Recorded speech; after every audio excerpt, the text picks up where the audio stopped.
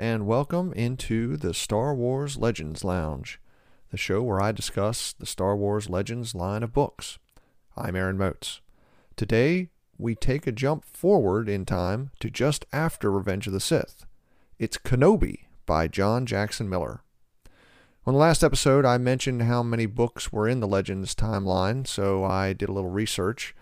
I did not count up the number of children's books, but I found 176 adult and young adult novels and 4 short stories that were released in ebook format.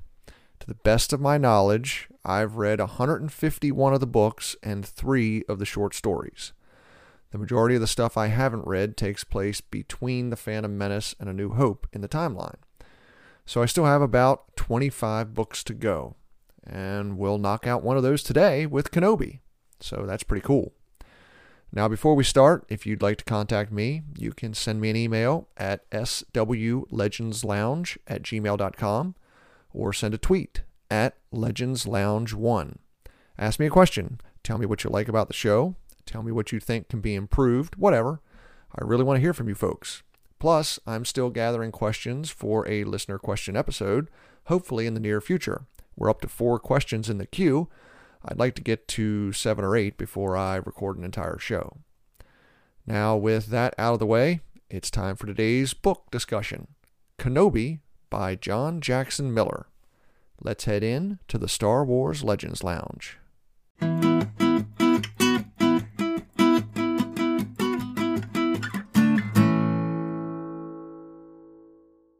Kenobi is told in 4 parts. In part 1, we're introduced to the Pika Oasis, a moisture farming community on Tatooine, near the capital city of Beston. The leader of the settlers is Oren Galt, one of the largest landowners. To protect the farms from attacks by Tusken Raiders, Galt forms the Settlers Call Fund, an emergency response alarm system intended to mobilize the farmers into a local militia.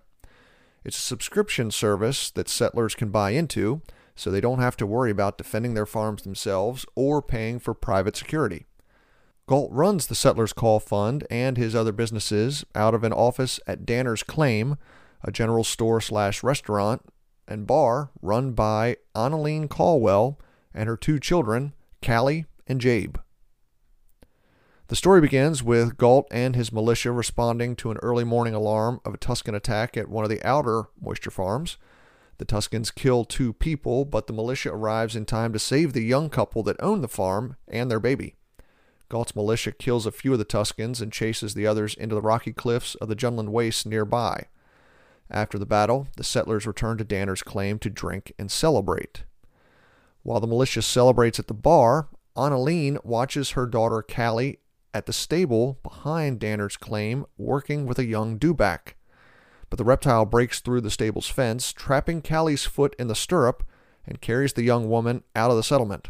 Annalene jumps on her own dewback and pursues Callie toward the Rumbles, an area where the Jundland Wastes meets the Dune Sea. Sarlaccs are known to live there, and Annalene races to catch her daughter before she makes it to the dangerous area. Annalene leaps onto Callie's dewback, but the reptile refuses to stop running. As Annalene tries to free her daughter, a robed figure appears beside them, riding an Eopie. The man saves the 2 Caldwell women just before Callie's mount stumbles into the mouth of a Sarlacc. The robed man arrives at Danner's Claim the next day. He says his name is Ben, and he just recently moved into a homestead on the edge of the Dune Sea. On his way home, he meets Oren, who tells Ben more about the Pika Oasis, the militia, and how much territory the militia protects. Galt tries to sell Ben on the Settlers Call Fund, but the stranger declines. Part 2 of the story begins in Danner's Claim. Annalene is serving food to Weil Ulbrich, the old miser that owns the largest moisture farm in the area. Ulbrich is one of the few holdouts to join the Settlers Call militia, but that doesn't stop Oren Galt from trying to sell him on the service every time they meet. But today, Galt is headed into Mos Eisley on business. After Galt departs, Annalene leaves her daughter in charge of the store while she goes to deliver the supplies that Ben left there a few days before.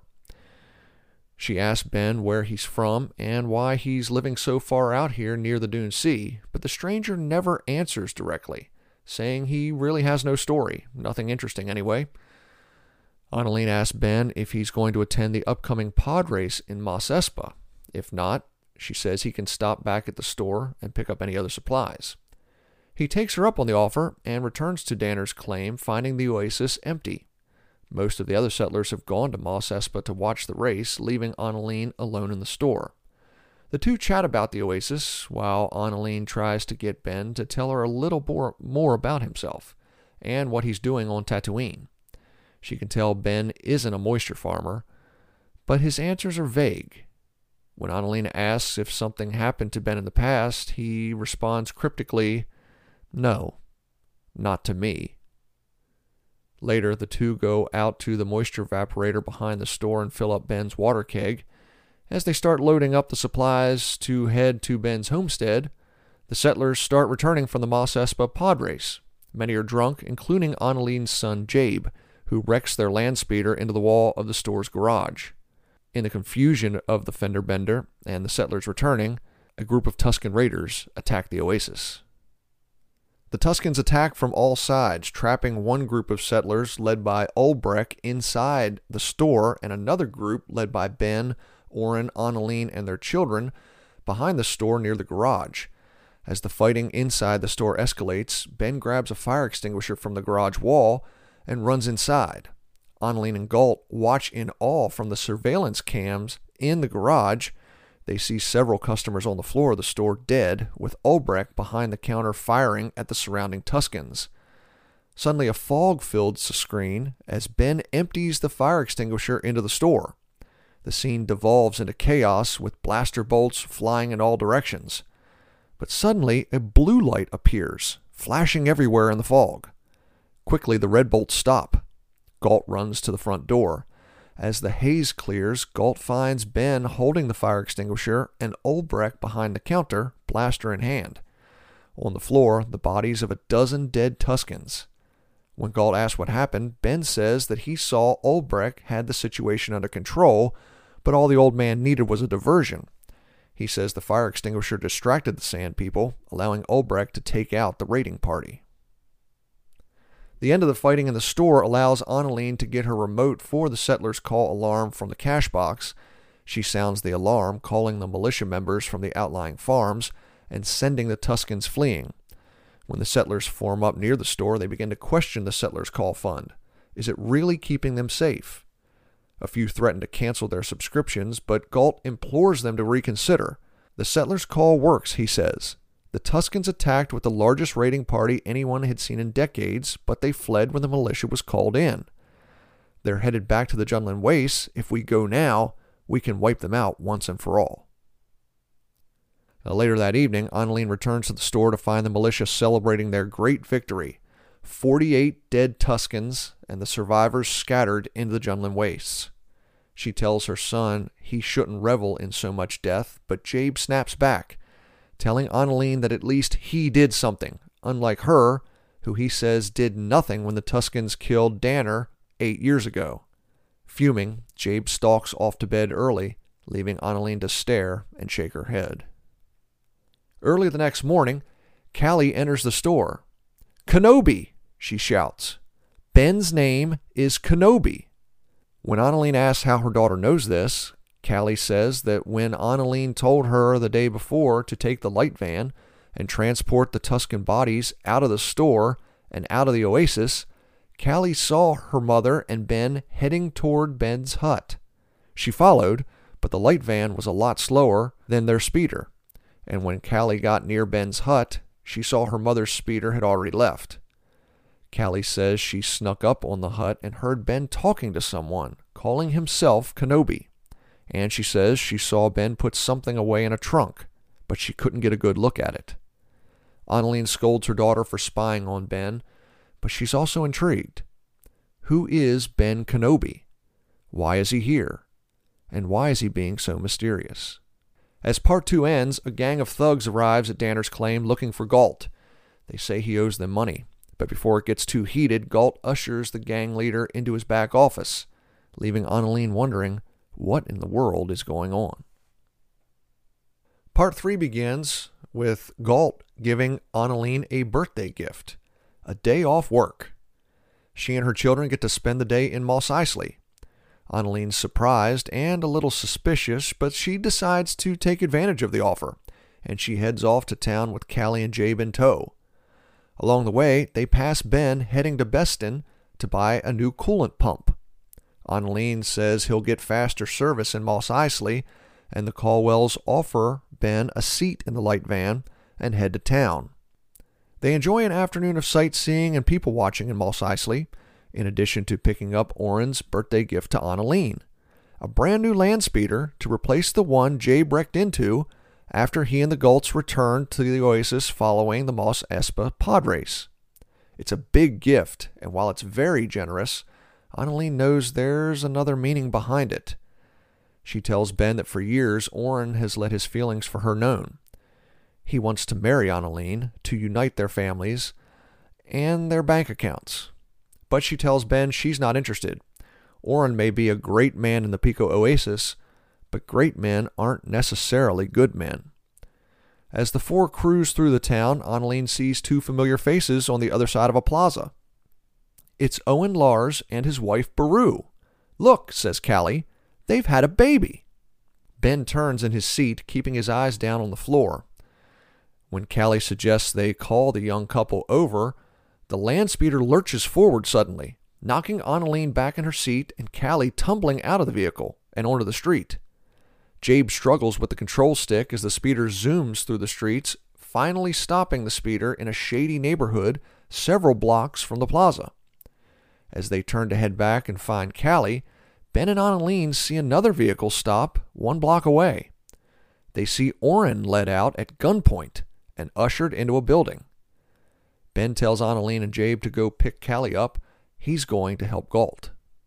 Orrin is taken into a large room and presented in front of Mosep Banid, a Nimbanol representing the crime lord Jabba the Hutt. Nervously, Orrin looks around the room, surrounded by Jabba's thugs.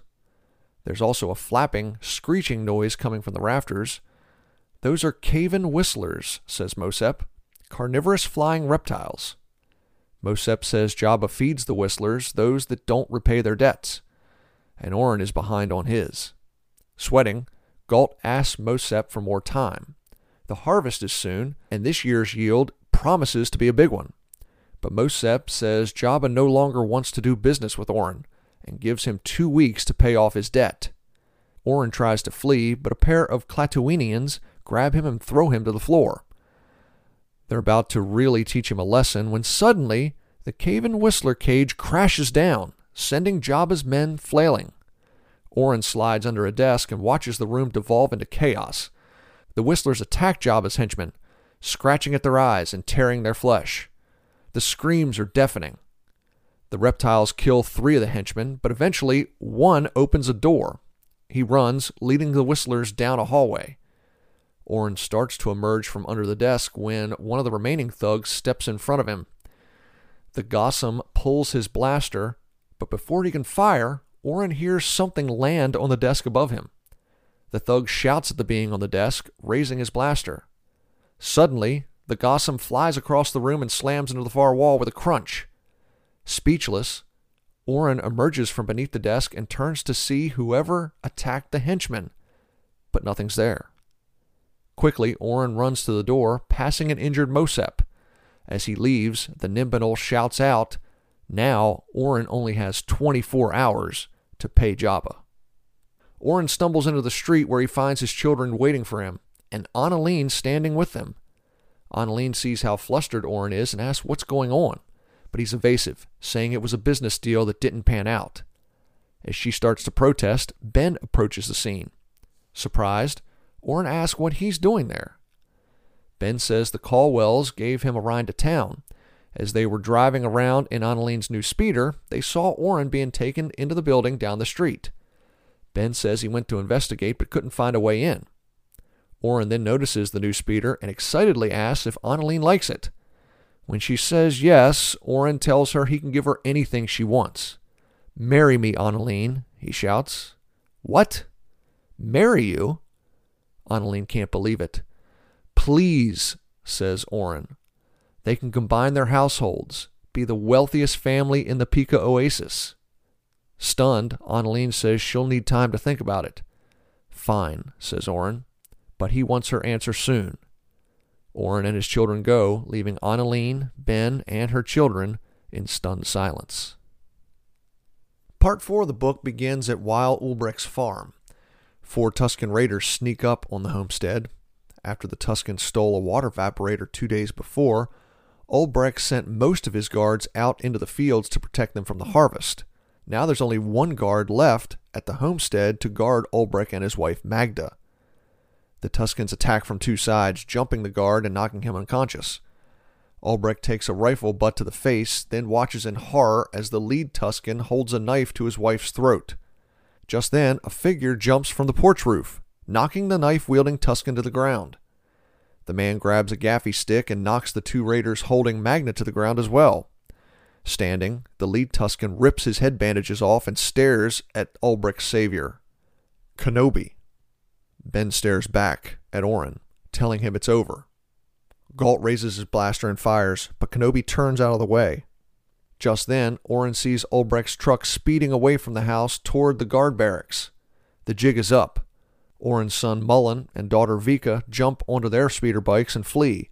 As Oren and Jabe reach their speeders, a band of real Tusken Raiders appear, grabbing Jabe and knocking him out. Oren evades the Raiders and speeds away on his bike. He turns back to see the Tuskens holding a huge stone over Jabe's unconscious body. Oren arrives at Danner's claim in the middle of the night to find Annalene pacing the floor. She asks him if he knows where Jabe is, but Oren ignores her. He asks her again to marry him. She screams that Oren isn't making any sense, but he grabs her and stops her. Oren tells Annalene about the money he owes the banks in Beston. He took out huge loans to buy up the lands around the Pika Oasis and installed dozens of moisture evaporators, but the harvest was terrible the last few seasons. So to pay back the banks, Oren took a loan from Jabba the Hutt. Now the crime lord wants his money. Oren says they can marry and then mortgage Danner's claim to pay Jabba. Annalene refuses, but Oren has another idea. If Annalene won't marry him, then he'll just marry Callie. As long as the store's in the family, the plan will work. Shocked at his audacity, Annalene screams at Oren to leave. But he grabs her, pleading that Jabba's goons are coming to kill him. She pushes him away as Callie runs in from the back, helping her mother. Sadly, Oren shakes his head. "You two just don't get it, do you?" he says. Jabe is dead. Ben approaches the Tuskens standing over Jabe and asks to return him to Annalene. Ayark refuses, saying the boy must die to pay for the crimes the settlers have inflicted on the Tuskens.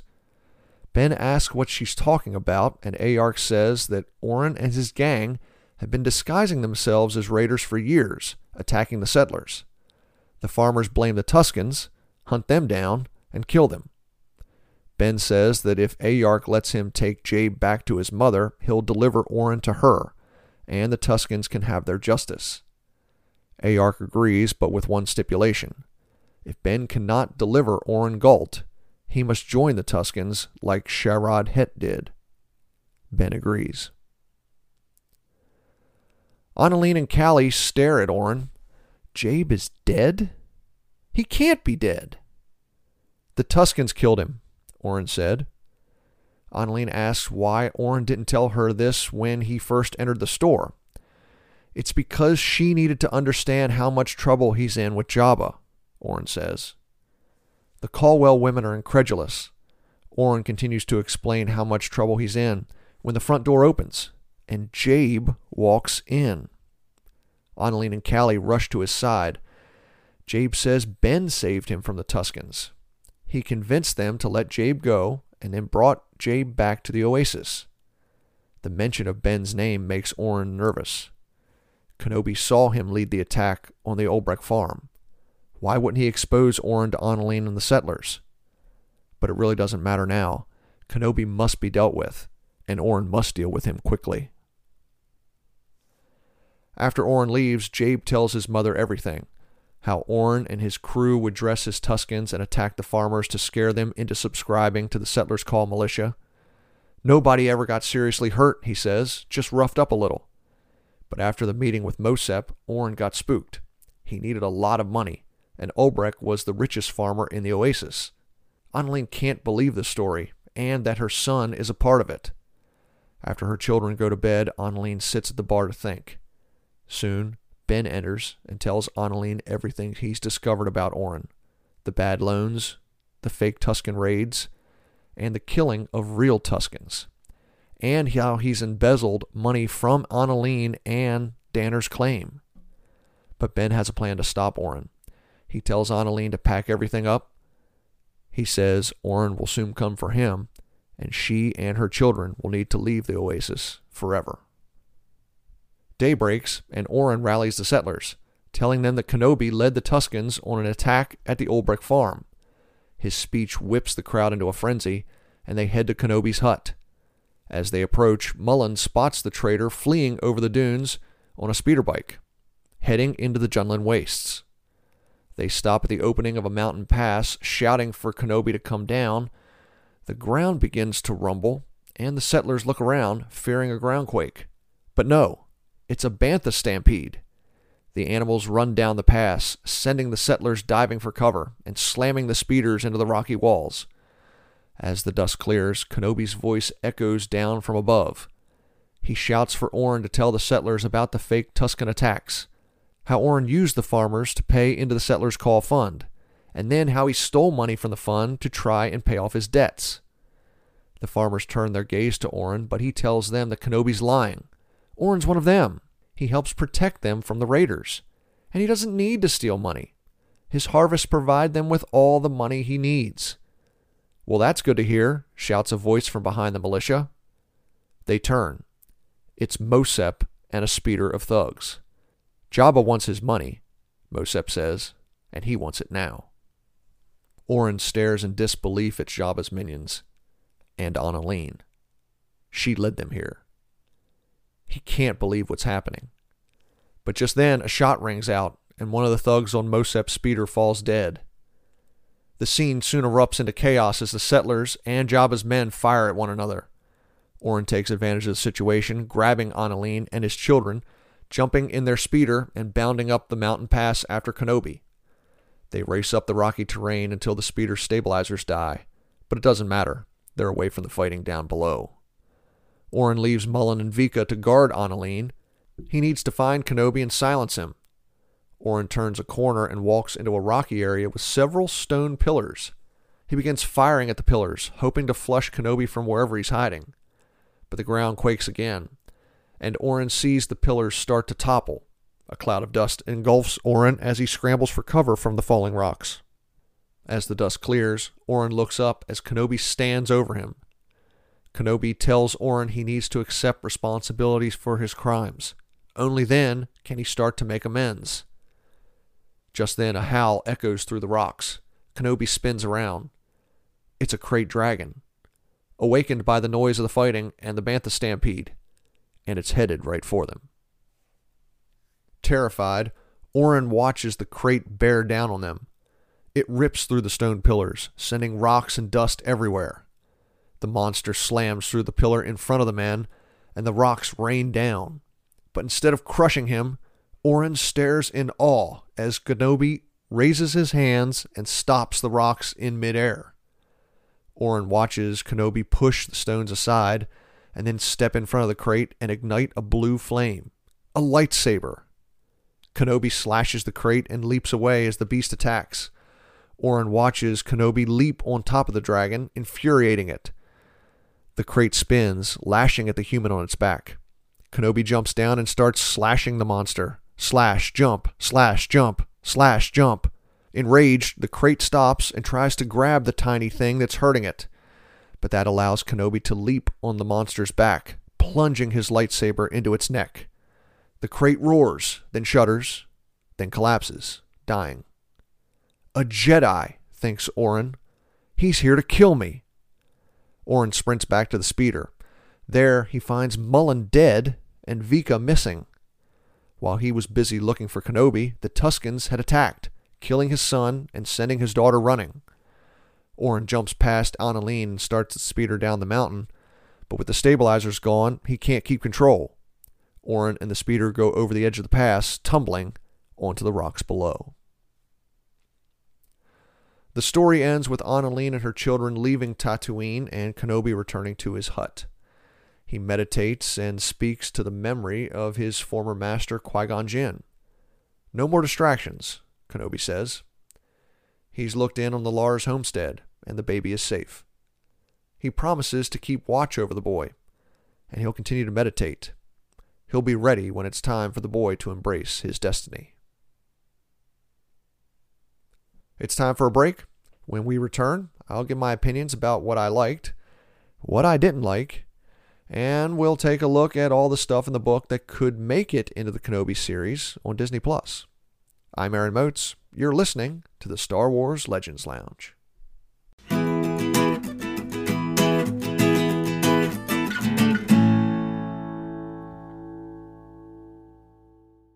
Hey everybody, let me take a moment to recommend a book from Star Wars canon, Dark Disciple by Christie Golden. Based on unproduced scripts from the Clone Wars TV show, Dark Disciple features Asajj Ventress and Jedi Quinlan Vos joining forces to try to assassinate Count Dooku. Ventress wants retribution from her dark past as Dooku's apprentice, but she must balance her fury with her former master and her growing feelings for Vos. Can a former Sith and a Jedi join forces to take down the dark side's greatest warrior and leader of the Separatists? Find out in Dark Disciple by Christie Golden.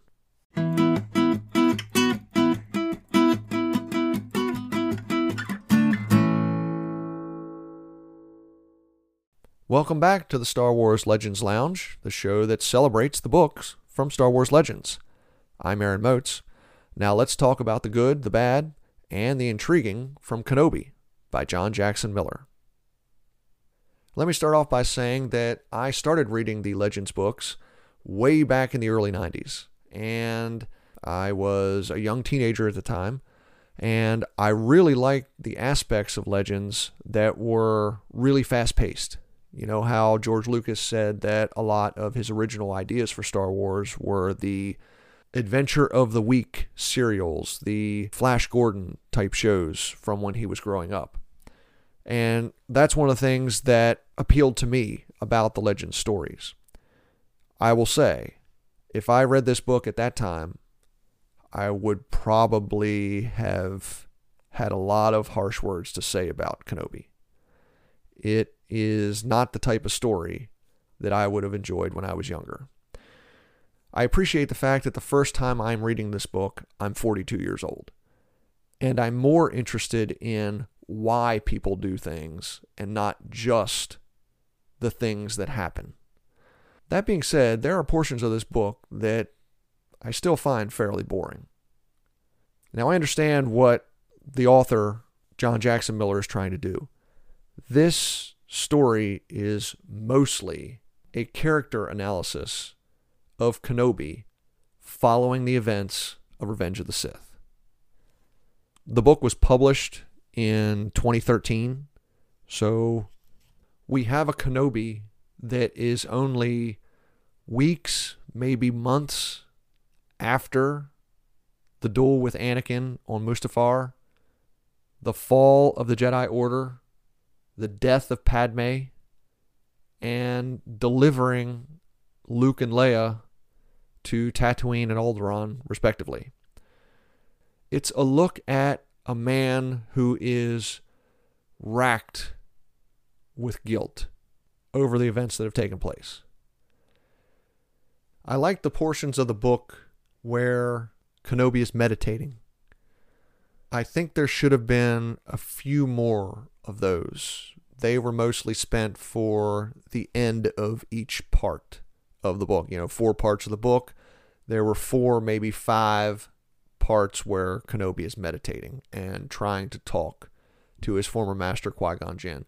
If you remember, at the end of Revenge of the Sith, one of the things Yoda tells Kenobi is he has something new to study in the Force, a way to a way to communicate with fallen Jedi who have become one with the cosmic force. So that is one of the things that Kenobi's doing, and I wish there was a little more of that. I liked some of the questions Kenobi was asking of himself. What am I doing? Have I failed? Qui-Gon, can you help me understand the point of all this? It's honestly the thoughts of a broken man, or at least a nearly broken man. I mean, this is a short amount of time after everything that Kenobi finds important has been ripped away from him. So that's one of the things I really did like about the book. I also did like the Western feel. I'm not saying it's a Larry McMurtry type of read, but there are some aspects of that, of life on the range. And, if you go back to everything we know of Tatooine in the way it's depicted in the movies and on the various shows and books, it's basically life in the American West in the late 1800s. I've always liked Westerns, Western movies, and there's a lot of this book that makes me think of those. It's a hard-scrabble life. These are people who are trying to eke out a living in a harsh wilderness. And they're trying to eke out this living while also dealing with the natives that live in this land. Now, I'm not going to talk about the morality of the settlers and the Tuskens. I think everyone kind of gets the metaphor there. But I like how the general store and the bar are the center of town, that the owner of the place, in this case Annalene, is one of the more important people in the town. Everyone respects her. Everyone likes her. And we have the caricature of the small town sheriff/mayor in Orin. He's the big fish in the small pond, and he likes being the big fish in the small pond. So those are the type of things I like about the book. One of the things of the book, though, that did not really appeal to me, though, was the actual plot line. Orin disguising himself and his kids and the rest of his gang as Tuskens in order to harass the farmers, then selling them on the Settlers Call subscription because he made bad investments with his water evaporators, took out bad loans from the banks in Bespin, then took out a loan from Jabba to try to pay back the bank loans. It gets a little convoluted for me. I prefer a little bit more of a straightforward story. That's not to say that the story was bad. I try not to say anything is good or bad because, what I like may not be what you like. It's just that this type of story doesn't really appeal to me. I like the characters. I like what some of the characters are dealing with, just living in this hard-scrabble landscape. And I like the stuff that Kenobi is dealing with in the aftermath of Revenge of the Sith.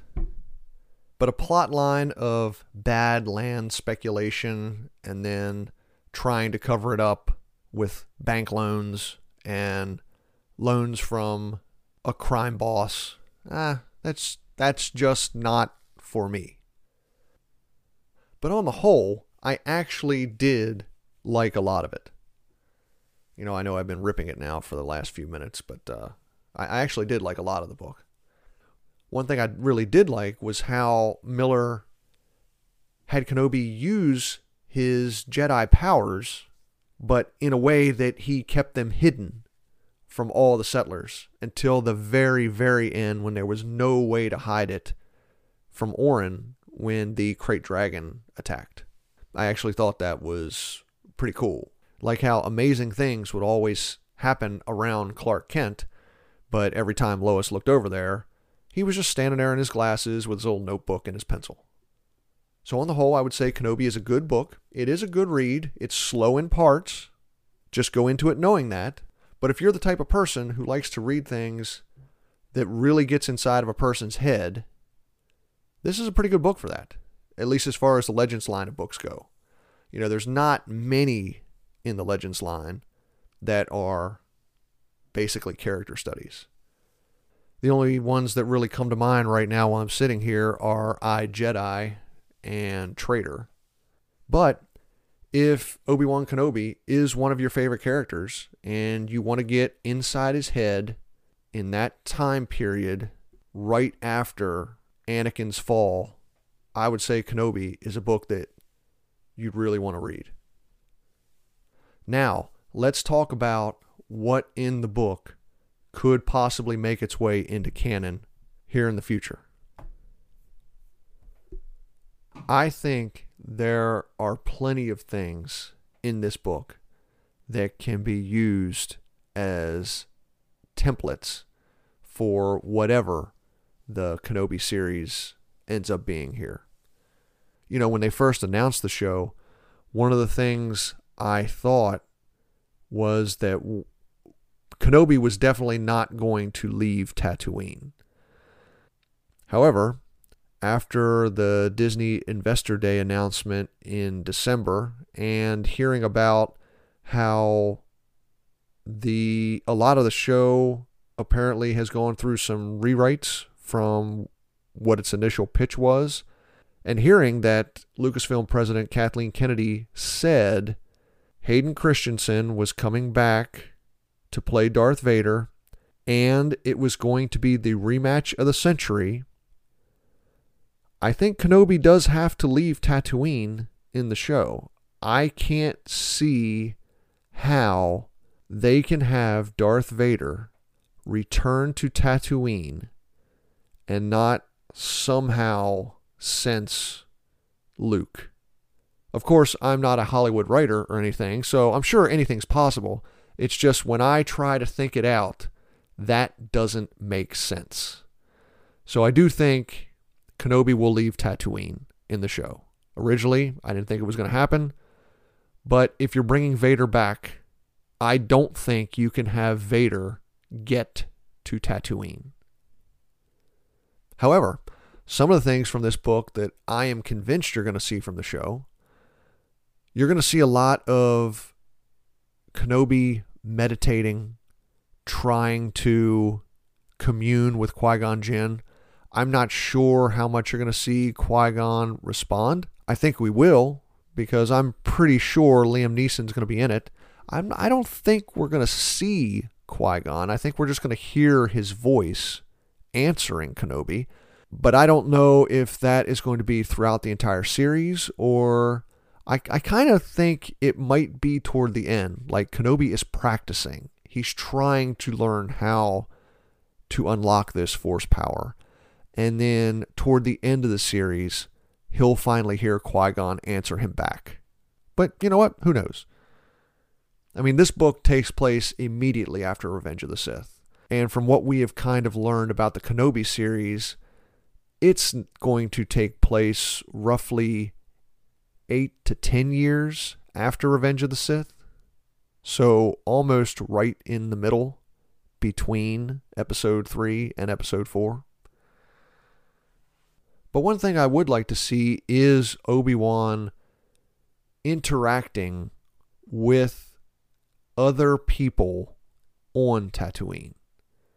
You know, whether it's a settlement like the Pika Oasis, whether there are folks there like a widow running the general store, like Annalene Caldwell and her children, and whether there is a big man in town like Oren Galt who's used to having his way and is threatened by how much Annalene pays attention to Obi-Wan, that I don't know. But I would like to see him interacting with some of the people on Tatooine. I don't want to see him just sitting. I don't want to see him just living a life of solitude with the occasional trip out to the Lars homestead to look in and make sure everything is okay. if he is interacting with some of the settlers on Tatooine, I would think it would be interesting to see if Obi-Wan can solve some sort of dispute or fix some sort of problem using some of his Jedi skills while keeping them secret, like in this book. I think that'd be kind of cool to see. But I would say the stuff in the book that they could definitely use in canon right now are the scenes where he's communing with Qui-Gon Jinn, or at least trying to commune with Qui-Gon Jinn, and seeing his inner turmoil, seeing his thoughts about how everything went wrong and how he lost his best friend. His feelings about failing Anakin as a teacher, and trying to figure out how he's going to help Luke whenever it's time to help Luke. I think those are the things in the book that we'll definitely see in the show. And of course, they can use any of the characters from the book that they want. I don't think they will, because I do think they want to keep Legends and canon separate. I mean, we obviously know they use some things from Legends and have repurposed them into canon, but I don't think that Lucasfilm can mix them too much and have everything make sense. But who knows? Maybe we'll see Annalene Caldwell and Orn Gult in the Obi-Wan Kenobi series whenever it comes out. I think it's supposed to come out, in spring 2022, but we'll see. So that's it for today's episode. Thank you all very much for listening. Again, I'm Aaron Moats. You can contact the show at swlegendslounge@gmail.com or on Twitter at legendslounge1. Coming up in 2 weeks, I'll talk about another favorite book of a lot of people from the Legends line, Darth Plagueis by James Luceno. So please come back and join me for that. Thank you once again to everyone for listening. Remember, there's always a bit of truth in Legends.